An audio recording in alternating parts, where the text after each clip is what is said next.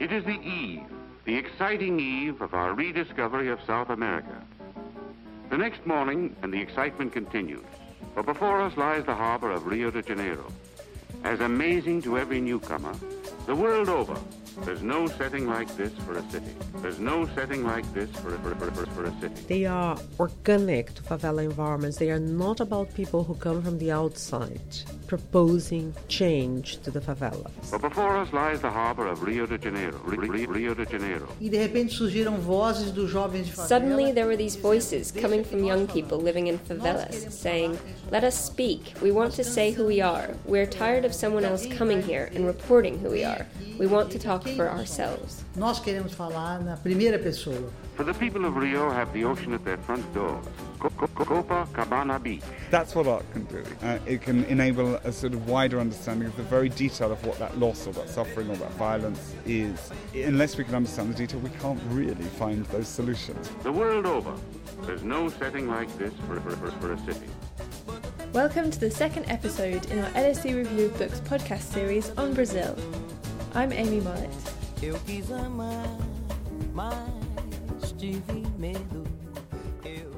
In this podcast, we spend time in Rio's hillsides to explore how two grassroots movements are shaking things up in the city's favelas. Later in the programme, we'll also hear from Paul Heritage, Professor of Drama and Performance at Queen Mary, University of London. Cheryl Brumley met with Paul at the Crescer e Viver Circus School in central Rio to talk about art in the city's periphery. Sandra Jovcelovic, Director of the Social and Cultural Psychology Programme at the LSE, and researcher Jackie Priego Hernandez tell us about their new book, Underground Sociabilities, Identity, Culture and Resistance in Rio's Favelas. In her 3-week journey to Brazil, Cheryl Brumley was also able to talk to some key players in Rio's public security and NGO scene. These voices joined Sandra and Jackie in discussing the transformative effects that two grassroots NGOs are having on favela communities.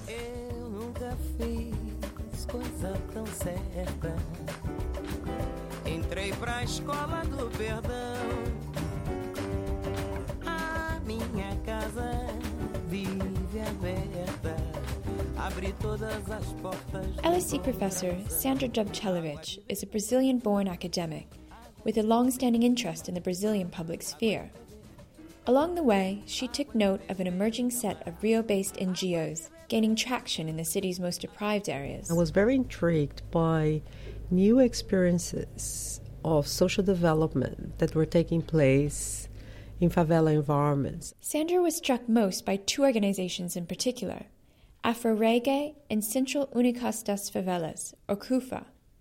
Calling them NGOs is slightly misleading, as they have a range of functions that extend beyond the normal third sector remit. They are part social movements, part business and cultural enterprises, and their staff are partly social workers and partly activists. They focus on empowering young people through activities like music, dance, and sports. Both organizations have strong territorial links to a favela in the city, CUFA and Madureira, and Afro-Reggae and Vigário Geral.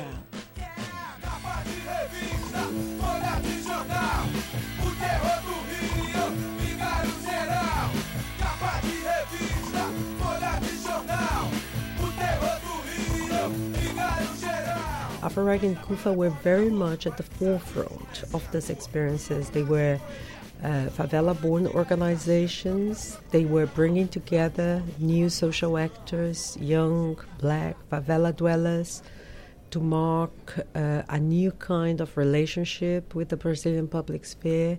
And above all, they seem to be extremely efficient in producing positive social change in favela environments. In their new book, Underground Sociabilities, Identity, Culture and Resistance in Rio de Janeiro's Favelas, Sandra and co-author Jackie Priego Hernandez show how the methods adopted by these two NGOs sharply contrast to those usually found in social development.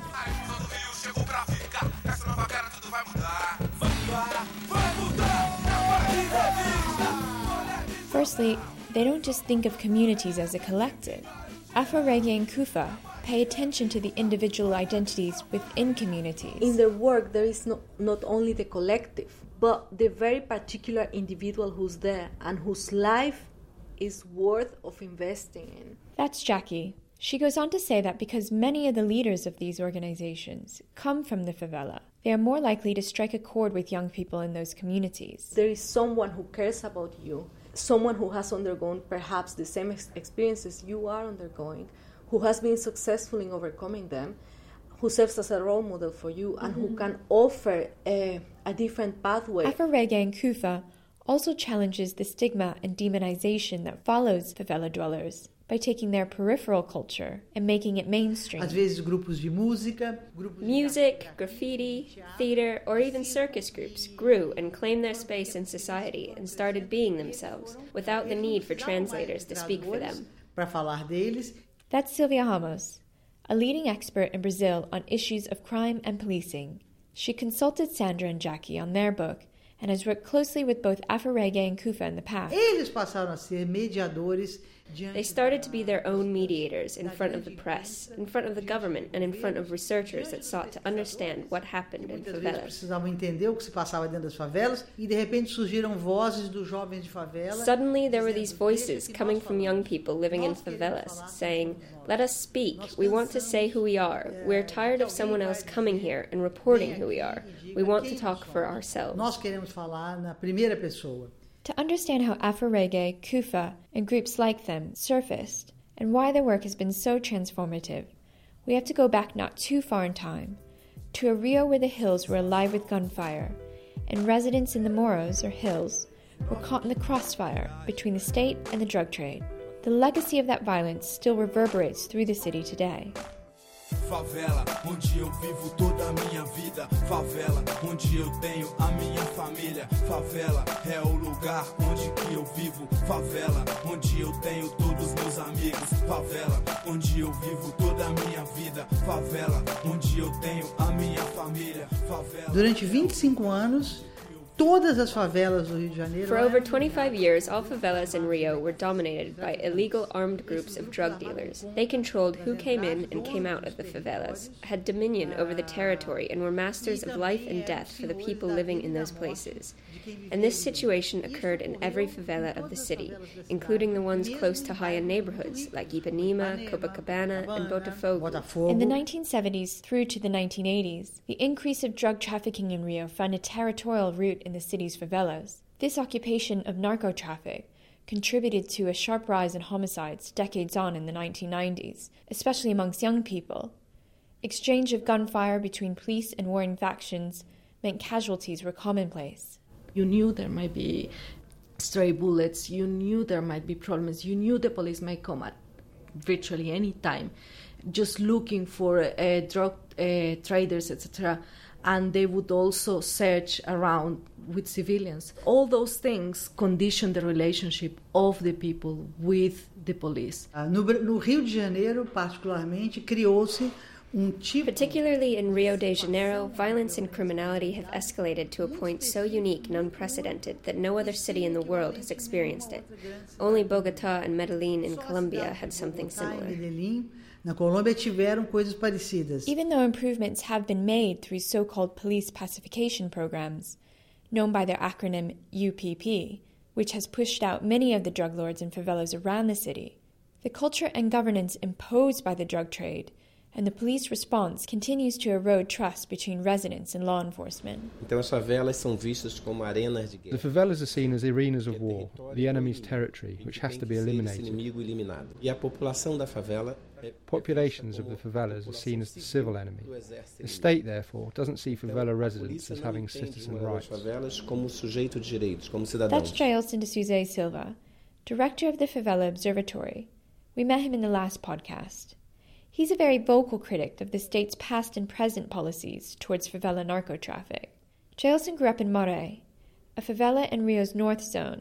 His Favela Observatory tries to influence public policy through research and consultancy.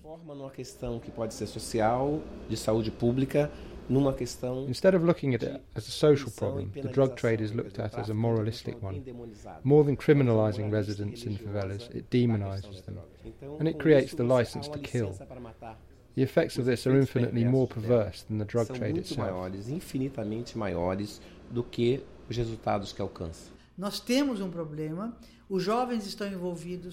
So our problem is that young people are involved in violence, not only as victims, but as perpetrators. And the victims of violence are predominantly young, poor, black residents of the favelas living in the outskirts of cities around Brazil. And that is possibly one of the reasons why the response to this situation has been so slow, because the main casualties of violence are poor and living in favelas. São os mais desfavorecidos, são os moradores das favelas e periferias. But the 1990s weren't all doom and gloom for the favelas. In that decade, a response from figures normally on the edge of Brazil's cultural scene challenged the stereotype and stigma that came with being from a favela. One of these characters was Celso Ataíde, who founded CUFA. Since then, the organization has grown, both in terms of its reach and function. A CUFA é uma instituição que nasceu no Rio de Janeiro e hoje ela está em 20. CUFA is an institution born in Rio de Janeiro and currently located across 27 other states. Its objective is to develop activities for young people living in favelas within a high-level risk environment. However, the needs and the opportunities to expand those plans has largely increased, and with it our focus shifted to the favela communities as a whole and its necessities. Ao ampliar as suas ações para além do jovem. Having enlarged its action outside the younger community focus, CUFA was able to delve into other areas like multimedia and sports.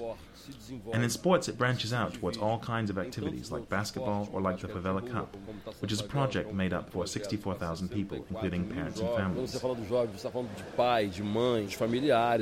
The means to which these organizations brought the reclaimed identities of predominantly young black favelados to the foreground of Brazilian public life was without precedent. Como é que chegam esses jovens com esses cabelos?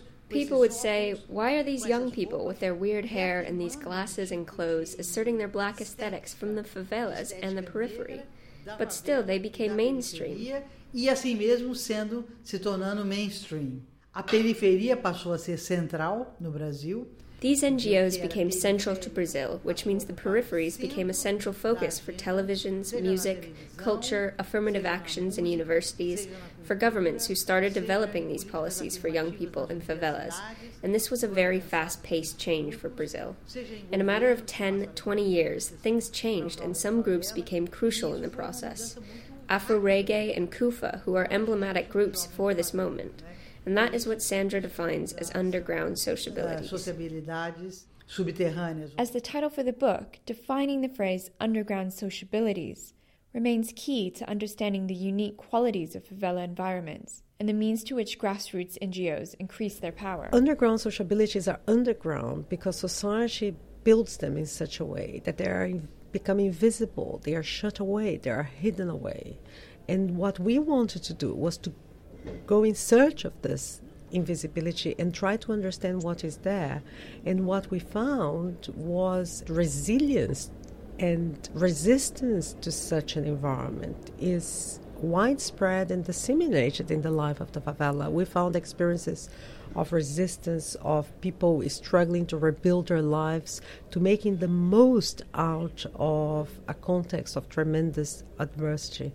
This is the case especially when they are supported and when psychosocial scaffoldings are present. So one of the most important conclusions of our research is that social policy and structures of care make a tremendous difference. There is a powerful process of socialization in the favelas. The only thing is that they are subterranean, they are covered. So what we aimed was to show what is it that is going on in there? What are the positive changes that are being fostered by the favelas themselves? In turn, these positive forms of socialization, fostered by these NGOs, serve as support networks for people in favelas.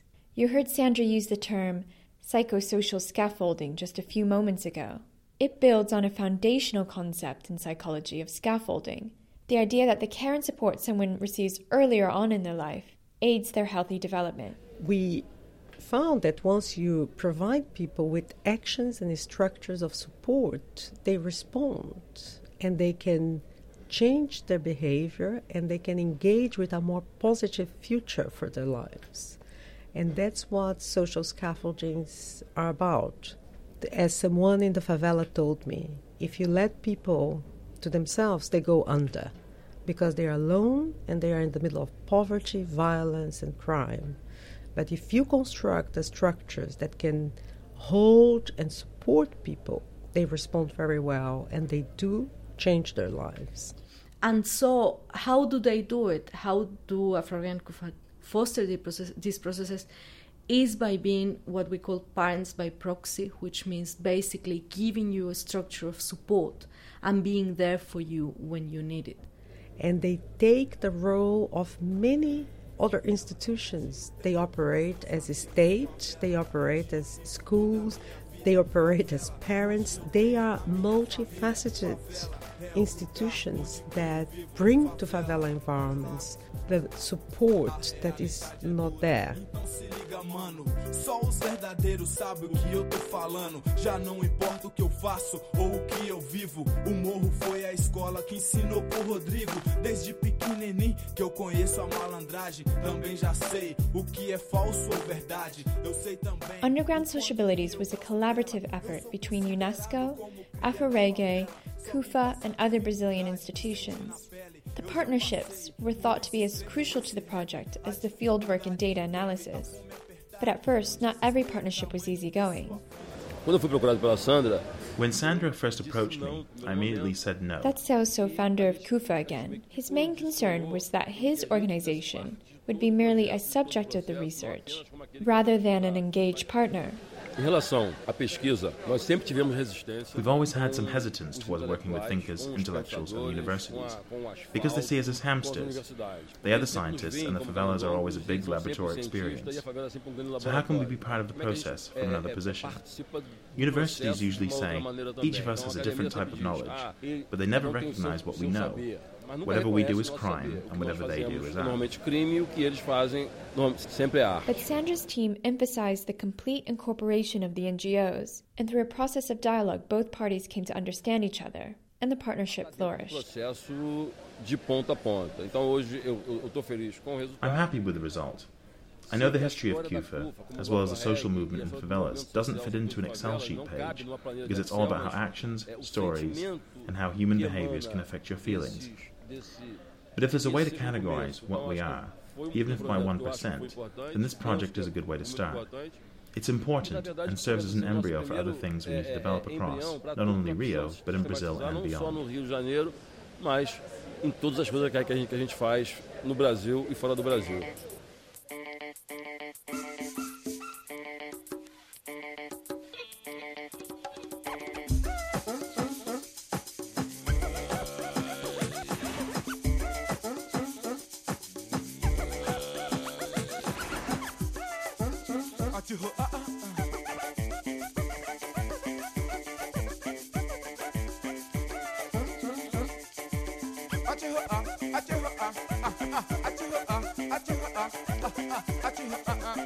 In some ways, Underground Sociabilities is a psychologist's response to data-driven development work. The study of poverty tends to be usually focused on numbers, which are very important, hard data, but they tend to leave aside the actual personal and individual trajectories of people who experience poverty. And as soon as you tap into under the surface and you start to listen to life stories and to listen and observe community trajectories, you realize there is a great deal of diversity in the ways in which people experience poverty. Communities of this kind are not homogeneous, and social researchers need to pay attention to this diversity. They need to pay attention to this differences. A part of the research centered on the favela life world. This involved going twice a week for 6 months to favelas like Madureira, Cantagalo, and City of God to obtain views on life in a particular favela and how residents conceptualized and interacted with the city beyond its confines. Cristal Muniz de Arellão, lecturer of psychology at the Federal University of Rio de Janeiro, known as UFRJ, and research assistant on the project, remembers one such session in Cantagalo. I was inside of a house of a person, and she was just, washing her clothes and talking to me just as a neighbor. So it was something nice. We were really inside people's lives and trying to talk to them, not in a native way, but in a close way. What is interesting is how Sandra could hear so many different voices at the same time as she heard the inhabitants of favelas. Angela Huda, professor of psychology at UFRJ and academic consultant on underground sociabilities. She also interviewed the people who are in contact with them from the government, from the police, and so she had a quite interesting and complex view of the whole situation. The importance of her study is very big because... That's Sylvia Hamas again. She just switched to English. Afro-Reggae and Kufa and other groups, they became characters of Brazil in the last 2 decades. But there has never been before so systematized study to describe them and to let them talk. And something that LSE produced was a kind of register, a record. There is some place where I can find what kind of groups they are. And it's more important that she not only described Afro-Reggae in Kufa, she described a field in Brazil, a sector of the Brazilian society about whom we have spoken so few in the last years. Reports like Underground Sociabilities help expose issues around favelas, so we favela dwellers are more influential in the city, and this is important for the reconstruction of public policy. It indicates that we're increasing our power. Another big contribution of the research is that now this is registered. This is a proposal for action, and it can be taken away to other places, not only in Brazil. And this, I think, is a good possibility of being more influential. And for Sandra, one of the most important lessons came from the interview subjects themselves. Once you study communities such as the ones we studied in Rio, communities that are exposed to a great deal of human suffering, of experiences of loss, of pain caused by social deprivation, caused by discrimination, caused by racism, by social inequality, you learn a great deal from these people. You learn how they build resilience, you learn how they build resistance, and you learn how they have this tremendous capacity to stand up and continue their lives. The research on underground sociabilities has taught us that well beyond the representations of violence and crime, of poverty and segregation that surround favela environments, we find a very proud and rich collective intelligence living in the edges of the city. And to recognize the life, the culture, and the capacity for survival of favela communities is a most necessary task.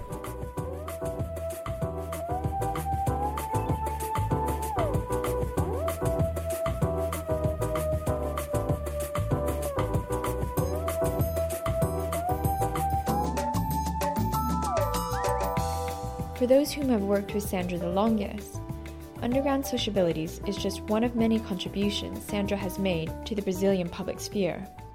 Sandra é considerada como uma pessoa. Sandra is hailed as one of the deepest thinkers of social psychology. Nas questões relacionadas à psicologia e psicologia social. Padrinho Goreski is a professor at the Federal University of Rio Grande do Sul in Brazil and was a close colleague of Sandra.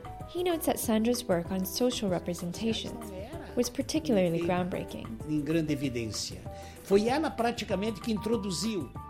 She was practically responsible for the introduction of social representation studies in Brazil in its broader sense. She has an immense influence, especially because her work in social psychology would be defined as critical. Não tem coragem de saber direito o que essa nova psicologia traz. Social representations is a major theoretical perspective in the field of social psychology. It examines collective beliefs and practices. Sandra's interest centered around how new ideas are generated into this public sphere. Mas então, traço fundamental na Sandra. One of Sandra's fundamental characteristics is her consistent regard for maintaining a link between theory and form, which is on its own a very complex matter. As one reads her books, it's easy to see how these ideas influence her work. An example, and one very important text for me, which she never stopped working on, is her doctoral thesis in regards to the public sphere. In it, she seeks to understand what the Brazilian public is, why it's different from other spheres, and what should be learned from it in order to grow and transform. E ao mesmo tempo reconhece os valores existentes nessa. I think Sandra takes the best of Europe and tries to translate it so we can have it here in Brazil. E tenta traduzir para lá. The new generation is Sandra's generation. It is influential here because she is an authority. She is a reference.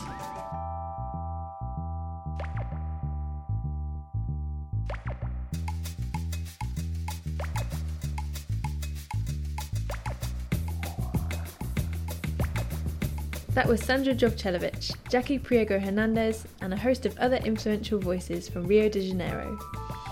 Now we look further into Brazil's strong history of participatory art movements with Paul Heritage, Professor of Drama and Performance and Director of the charity People's Palace Project at Queen Mary, University of London. Paul met up with Cheryl at a circus school in Rio to discuss art and its role in social development.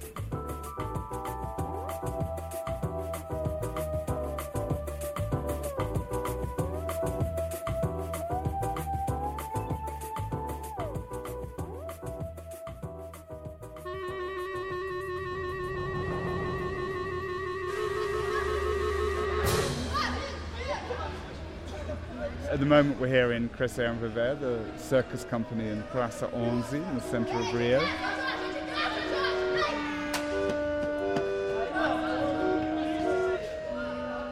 We're doing a project with them which we've been developing over some time as a sort of a part of the journey towards Rio 2016.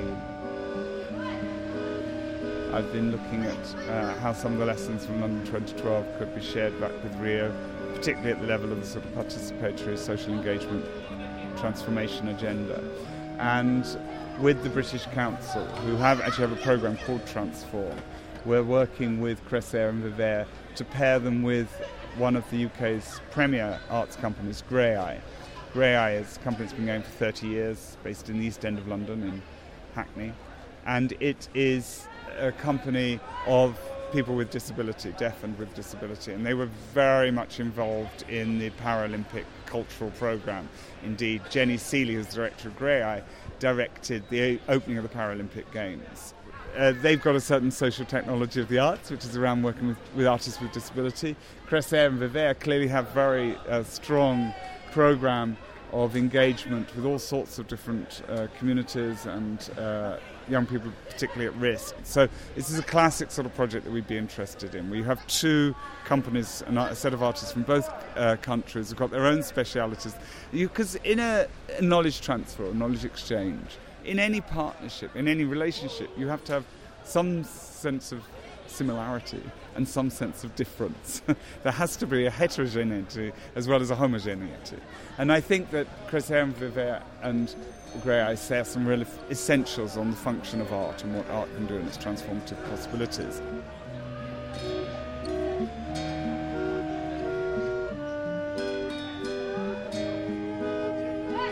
Everything we do is really around knowledge exchange. And it's interesting because when we started, I would say it was much more about us bringing certain ideas from the UK to Brazil, particularly in prisons, because I worked a long time in the Brazilian prison system here, using very much the work I've been doing in the UK. But certainly in more recent years, it's been much more a two-way exchange. And I would have to say probably we've been exchanging ideas we've been bringing from Brazil to the UK than the other way around.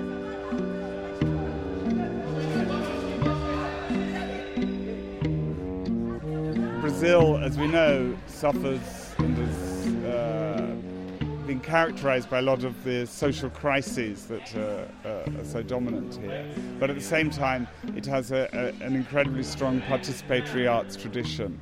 So the work has been characterized by looking at those two things together. What happens when you have such extremities of a range of social crises that come about through poverty and social exclusion and the violence that goes with them, when that's married, if you like, with that participatory arts tradition. So the type of things that have been talked about how the arts can be more inclusive, how can there be more access to them, are things that are in the lifeblood, the DNA of Brazil. That's not something they need to invent. In the 90s, if you like, one of my things I was fascinated was really to discover those organizations that I still work with. The one here, Crescer and Viver, where we are today, but also Afro Reggae, Nostro Morro, Kufa, and a whole range of different organizations across the country that come up from those communities themselves, that have built their work from, if you like, from the inside out, rather than the model that we're more used to in the UK, which is one of the artists going into a community. So those strategies existed, but I've been very interested in how that's been turned into public cultural policy.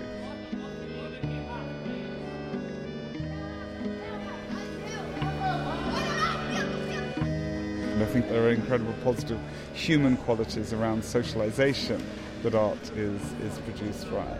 I do think that the strength of their life stories has often produced some extraordinary responses and telling of those. But I think what's more interesting is the way in which the everydayness of those lives is the way in which some of that adversity has been changed. Luis Eduardo Soares and MV Bill, who's a rapper and very much associated with Kufa, and Celso Altaïdi, they wrote a book together about poverty, which was about what is poverty, the smell of it, the taste of it, the detail of it, and in which Luis Eduardo wrote a chapter which was a sort of sociological, anthropological, political analysis. Celso wrote one, and MV Bill wrote one, and each chapter was one after the other, Cabeça do Porco. And it was fascinating to see how it was about the detail of that diversity. And that's what art can do. It can enable a sort of wider understanding of the very detail of what that loss or that suffering or that violence is.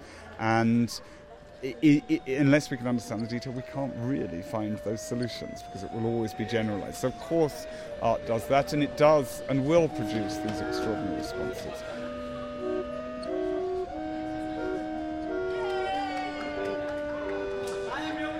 Nostro Morro, Us from the Hillside, which is the theatre company that's been going since nearly 30 years, about to celebrate its 30 years. And they, very differently from Kufa and Afro Reggae, don't do work about that adversity.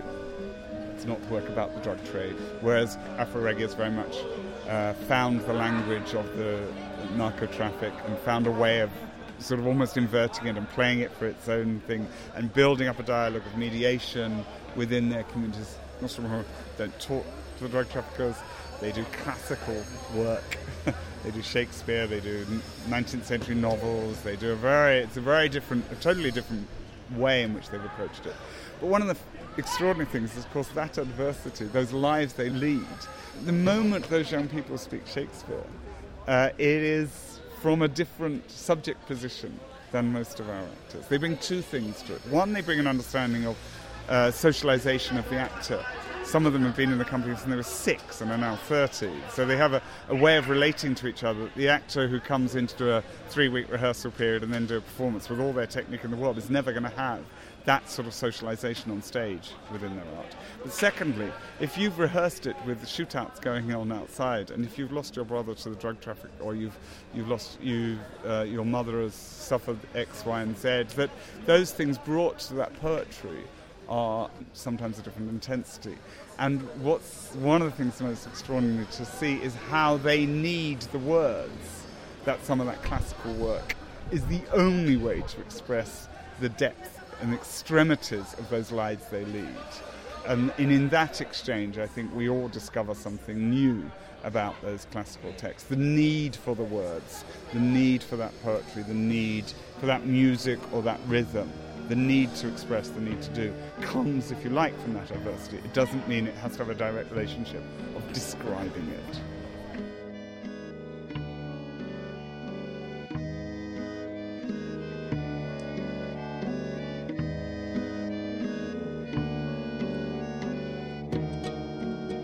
That was Paul Heritage.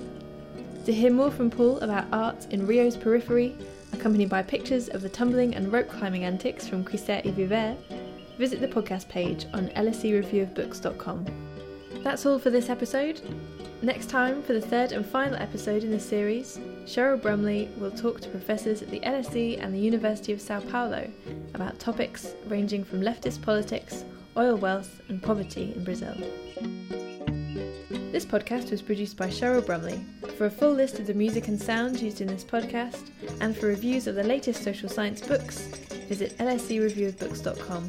I'm Amy Mullett. Until next time.